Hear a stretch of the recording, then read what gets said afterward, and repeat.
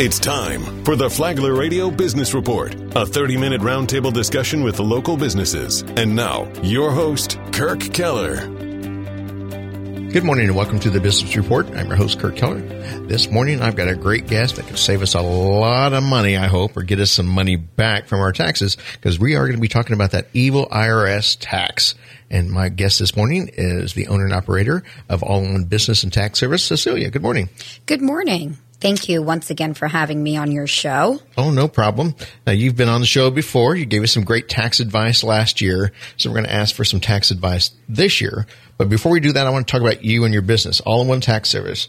What does that mean? Do you handle people's payrolls and I do handle payroll, yes. Okay. I handle tax preparation, small business, business management, bookkeeping, payroll. I do quarterly reporting. I've kind of expanded a little past the tax role, but obviously they all come together. What does that mean, expanded a little bit?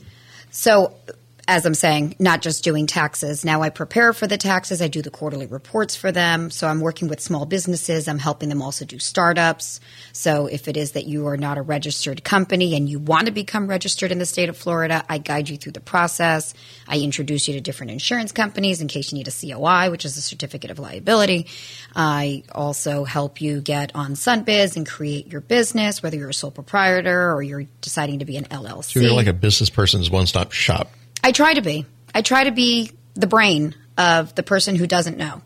So is it best, and do you like the business person that does their money management every month versus the one that brings you a box at the end of the year and say, I need my taxes done? And I shouldn't just say business, individuals as well. Yes, and there are many that do that. I've been more of the old-fashioned type where you write everything on paper. But as far as organization goes, that is a very big key to keeping yourself prepared and ready for when tax season hits. In business and in individuals, what's the best program? QuickBooks? Should we use QuickBooks is very popular. Intuit has grown tremendously, and they do allow you to have. Does Intuit do monthly management, like checks and keep balance and all that stuff? Like you can go in there and do it. Okay. But QuickBooks, they don't do that it for on a you, monthly but basis. that's something that a pro advisor like myself could do for you.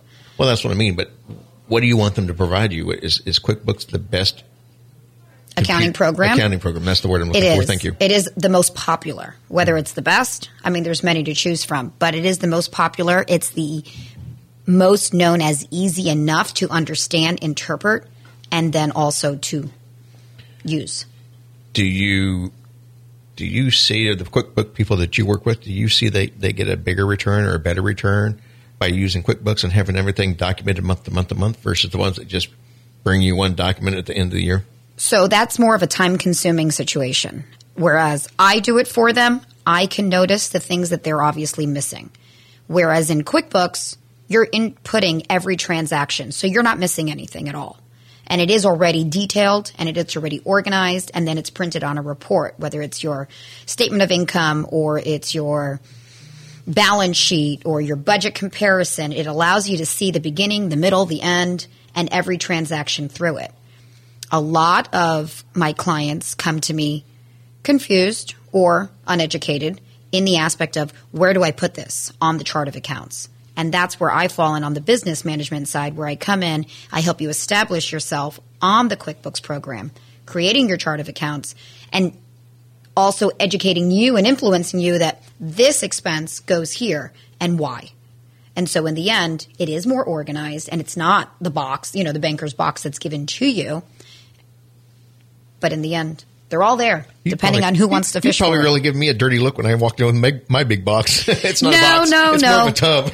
I'm so used to it that it's like I prepare my clients. So I have many different parts of my calendar that says either, reach out to your client and inform them that, hey, the first quarter, the second quarter example, it's coming up. Where is this? Where is that? Start putting this away. Or at the beginning of the year, I say, hey, take a picture of your mileage on January the 1st and put a notification in your Apple Watch. So on December 31st, you know what you're going to do the next morning. You're going to go take a picture of your mileage. Your vehicle is mostly used for work purposes. Now we're going to take a percentage off of that at the end of the year because we know you obviously use it also for personal uses. But then again, on December 31st, you're going to snap your next picture. So there's a lot of organization that comes with it. My reminders are always going off because I like to keep my clients up to where they need to be. My boss uses an app, and I can't remember what the app is. It keeps track of his mileage. Is that better than the a picture? mileage app. Okay. It depends. If you have that app active, if it's in your car with you, when you turn it on, it's almost like a driving app. Mm-hmm. So yes, if it's on and it's functioning and you paid your subscription, then yes, it's going to work for you. So let's talk about the tub, my tub. Let's use me for a great example because I'm a bad student. Okay. You're not that bad. How do you want me to bring you my receipts? Do you want me to go through them and break them down? These are restaurant receipts. These are clothing receipts. That's amazing. And if you could even do the old-fashioned write a total, that helps the accountant itemize for you your deductions. If you hand it all to me in one shuffle, I have to do the breakdown. Right. But you know what your expenses are more than I do. So if I see something from a tool shop and I'm thinking you're buying a tool – and halfway through there, I realize you bought something totally off that you're trying to put into office expenses, example. I wouldn't know that unless I'm going through every receipt. Now, that's time consuming. So for you, that's unfair. And for me, it's unfair. It's unfair for you because I have to charge you. And it's unfair for me because you didn't prepare me. Right. I understand that. So what pile can we do restaurant deductions now? Can we do gas deductions? What deduction So there is categories? There is a meal category. There's an advertising category. There's a travel, which has nothing to do with meals. There's a mileage category. There's a repairs and maintenance. You can expense your commission fees, licensing, continuing education, utilities if you're in a building. Because I do work out of my house, not all the time, but part-time. Right. So that would my utilities be based on a percentage. Is that correct? Well, you do have the home office deduction that you can use, which is when you use your home regularly or exclusively for business-related activities, of course. The IRS lets you write off a certain self-employment deduction, which is also associated with your rent, your utilities, your real estate taxes, any repairs, maintenance, and other related expenses that affiliate to that. So I work out of the house every once in a while. My primary location in my home, I call it the Bat Cave. It's my room, but I'm a huge Batman dork, so I call it the Bat Cave. Right. So all the little decorating things in there, your rugs, your lamps, your furniture, collectibles can all be deducted. Everything every year, or just at the time of purchase. Time of purchase. Okay. Yeah, I can't go back multiple years and say I found a receipt. Can I claim it this year? Absolutely not. Okay. It has to be a current year expense. Okay, so I've been kind of going all over the road talking about deductions. Let's just go straight for it. What deductions can I do this year? So there are 20 deductions that have changed this year. The deductions, for the good or for the bad? Well, no, they're good. Okay. The deductions are mostly based on the Inflation Reduction Act, which it's increasing the standard deduction for those that don't have business expenses. But a back note could be that maximize your credits, which means check all of your potential tax deduction allowances. That's like a key part about deducting, expensing, so forth. Some of the popular tax deductions and tax breaks that are happening now and that are going to increase for 2024, including the standard deduction, is, and actually let me share that with you first, the standard deduction for a single person or a married filing separate is now $13,850. And the married filing joint or surviving spouses is $27,700. And head of household, which is a single person taking care of a dependent, whether it's a child or an elderly. So is that higher or lower? These are higher. Okay. These are higher because of the inflation. Right. They've given us I think it's a 0.54, and don't quote me on that, increase. And then the head of household is $20,800 for the single parent. Wow. So next year for 2024, we've already been given that by the IRS. That has also increased again, almost anywhere from $600 to $800 per category for a single, married, filing joint, or, head of household. But the adjustments are due to inflation, and the IRS already sees that 2024, the inflation is still there. So they've already preset this. So that way, moving forward, there's no holdup in tax season. So the IRS sees inflation is going to go up even though we're not there yet. Well, he doesn't see that it's going up, but he sees that from 22 to 23, it increased such a dramatic amount that he's already prepared 23 to 24 to have a slight amount of inflation on top of what we've already accrued. And he's already, or they, I say he, but they are preparing for it. It's Uncle Sam. Uncle Sam. Good old Uncle Sam. So what are some other deductions that we need to start thinking about and getting ready for now? So for now, we've got the child tax credit, which allows you a tax break for families with children under the age of 17.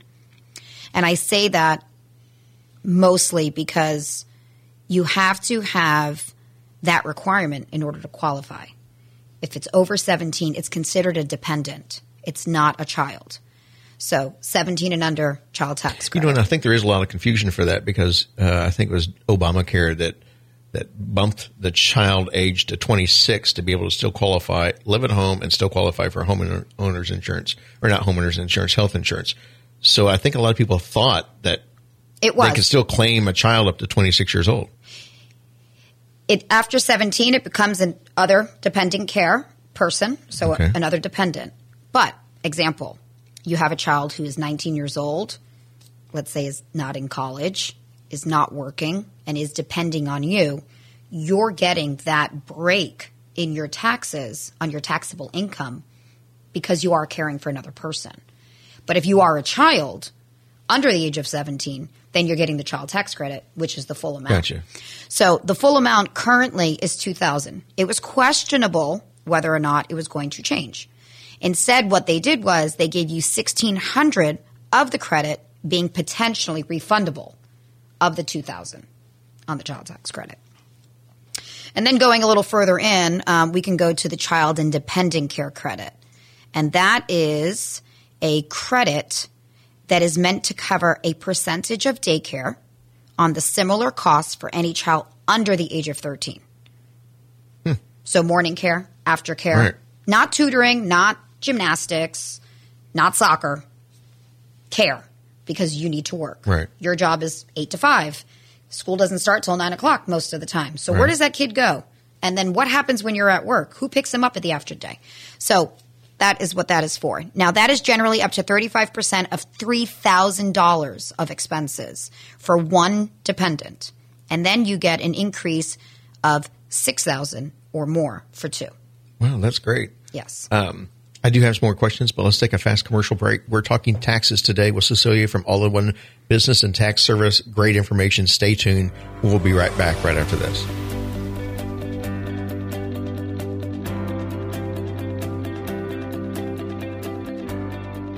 Free for All Friday. Well, I think we have leaders and administrators that are less ego and more humility.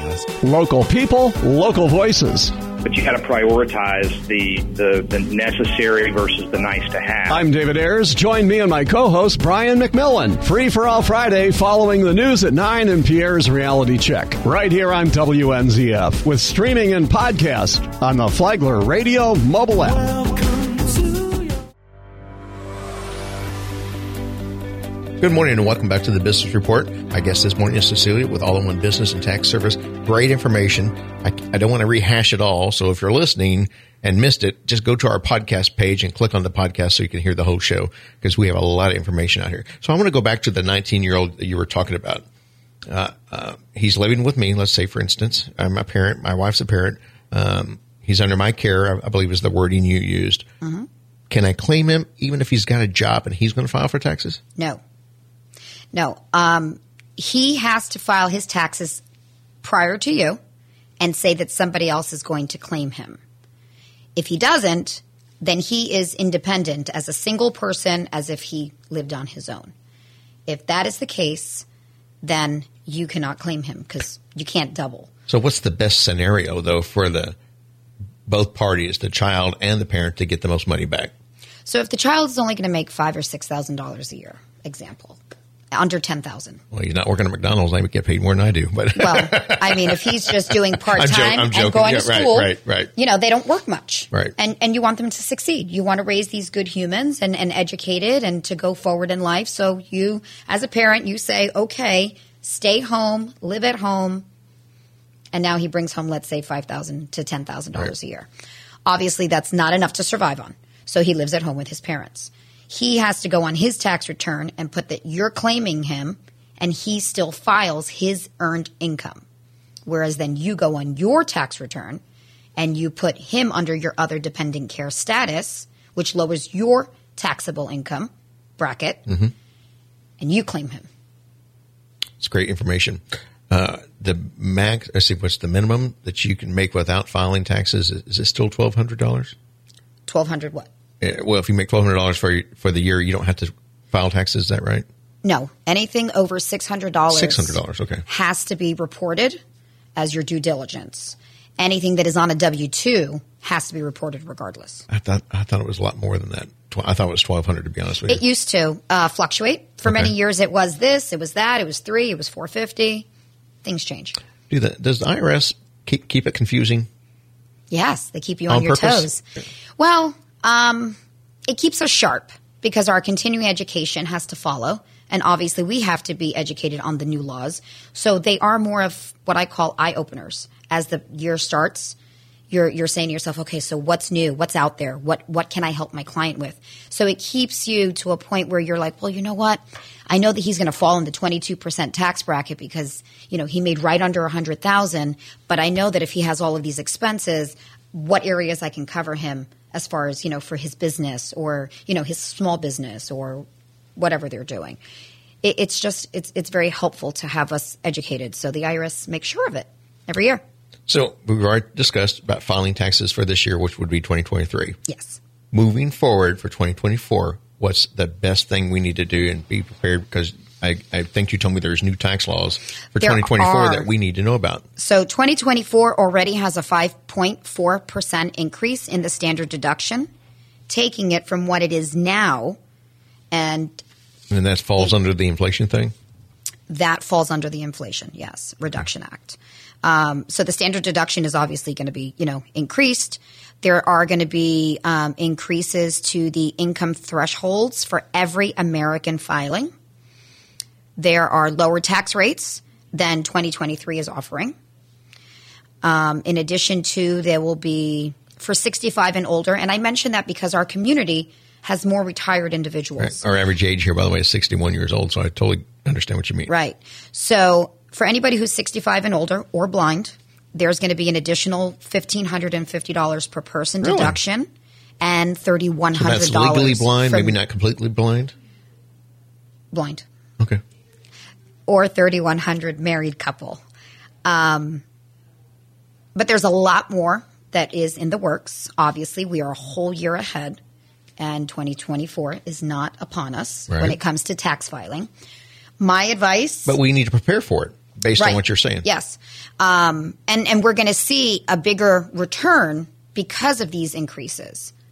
Because obviously the IRS is noticing that the inflation has increased. I mean, just to go grocery shopping these days is a lot more astronomical than it used to be for a big family. Oh, yeah. Big time. So my advice for 2024 is please itemize and save all your expenses. Be organized. Discover what your potential tax credits could be ahead of time based on your current situation, and then slowly approach it. So my son just found out he has to pay $1,800 in this year. I've asked him to send me his forms because I have a feeling he did it wrong. I have a feeling he claimed 10 or maybe whatever. He needs to claim 0. Do you recommend that everybody claim 0 across the board and then get with someone like you to balance it out, or just keep claiming 0 and use it as a savings account, which a lot of Americans do? A lot of Americans do that. You could have a savings account and put the money away yourself and gain interest. Personal that takes a discipline. Idea. A lot of people don't have that these days. It does. Because you see it there, you feel like you need to use it. But if you take the max out on a W-2 you're obviously not going to have to pay in unless you have other things like Marketplace. I have a client that paid in. She fell in the 22% tax bracket, and she paid in above her withholding by also taking out the additional $25 every paycheck. And then she got Marketplace because her health. Unfortunately, she's paying in now. A lot. If she would have sat down with you in advance, you would have been able to figure that out? I would have told her that regardless of the fact that she was putting in all this extra, that her insurance only allows for a specific bracket. So, example, Marketplace. If you make $40,000 or less, you're in the 12% tax bracket. So that is what that insurance is meant for. Instead, I would have referred her out to an insurance agent and said, hey, look at your options, because Marketplace is not for you. Had I known what she was going to make income-wise, obviously I didn't. So that's a conversation I could have with a potential client or, a current client. And she could have changed mid-year if you saw that coming, right? Correct. Okay. I would have said, let this go and seek another option. Now, unfortunately, she's got to pay in close to $10,000. That's a shame. Let's talk about savings account like a Roth IRA or I think we have a 401k here. I actually put extra into my 401k. In fact, when it came to Christmas bonus time, I asked him, just put that in my 401k. I didn't need the money at the time. Is that a wise decision? Should I have called you first for advice? I would have probably told you the same.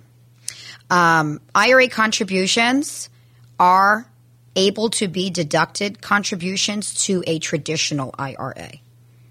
And though how much you can deduct depends on whether you or your spouse is covered by the retirement plan at work and how much you make. Just throwing that out there. When the IRS doesn't tax you directly through your paycheck from your or into your traditional 401k, the contribution limit was $22,500 for $30,000 if 50 or older. And now it has gone higher by $500. Okay.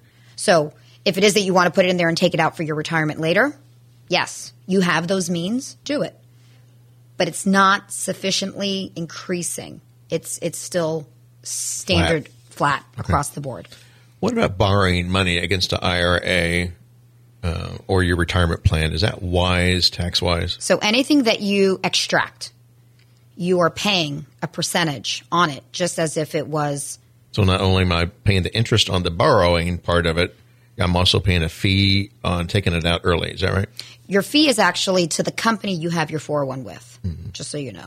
That's not the IRS. Your fee is. But I will be paying a tax on it if I take something out. You will be taxed on that amount. So now let's say you take that out and you are at, example, the 12% tax bracket, which means you make about $45,000 a year. And now you took that money out, that changes your entire tax bracket 10% because you took that out. Wow. That's crazy. And that was just the shift of a few dollars. Right. So you really got to be careful and always ask, is this the right decision for me? And that's the next question. We want the decisions to go through you. What's the phone number? 386-931-8605. All-in-one business and tax services. Great. You've always been a fantastic guest. Always educated us on what we're doing. Website, Facebook page. How do we really contact you if we can't get through to you on the phone? I do have Facebook. I do have a website. And if not, you can always call me. I love to give consultations and get to know my clients on a one-to-one basis, share my thoughts, experience, and my knowledge, and at the same time, educate them. I will say this about Cecilia, no matter what, she always gets back with me. Sometimes it's at midnight, but she always gets back with me. So I'm telling you, I'm a busy girl. Yes, you are. I love that. And you're very knowledgeable, educated. You came in here with more notes than I did. Well, thank you very much for having me. I was very excited to be here today and share all of this amazing news on taxes with you all. Give us your phone number again. Yes, 386-931-8605. Call me. All-in-one business and tax service. It's tax time. Everybody should have their little W-4s in their pockets now because I think the deadline was January 30th, or W-2, sorry. January 30th, wasn't it? January 31st, yeah. Everything had to be mailed, including the 1099s. They had to be submitted. I'm glad you brought that up, or I brought that up, because I had to explain that to somebody that it has to be postmarked by that day. You don't have to have it in their hand. They thought they had to have it in their hand. Get it stamped at the post office. That's right. That's your date, and then let it go through the system. Fantastic. That's the Business Report for this week. I'm Kirk Keller, your host. We'll see you next Saturday. Thank you.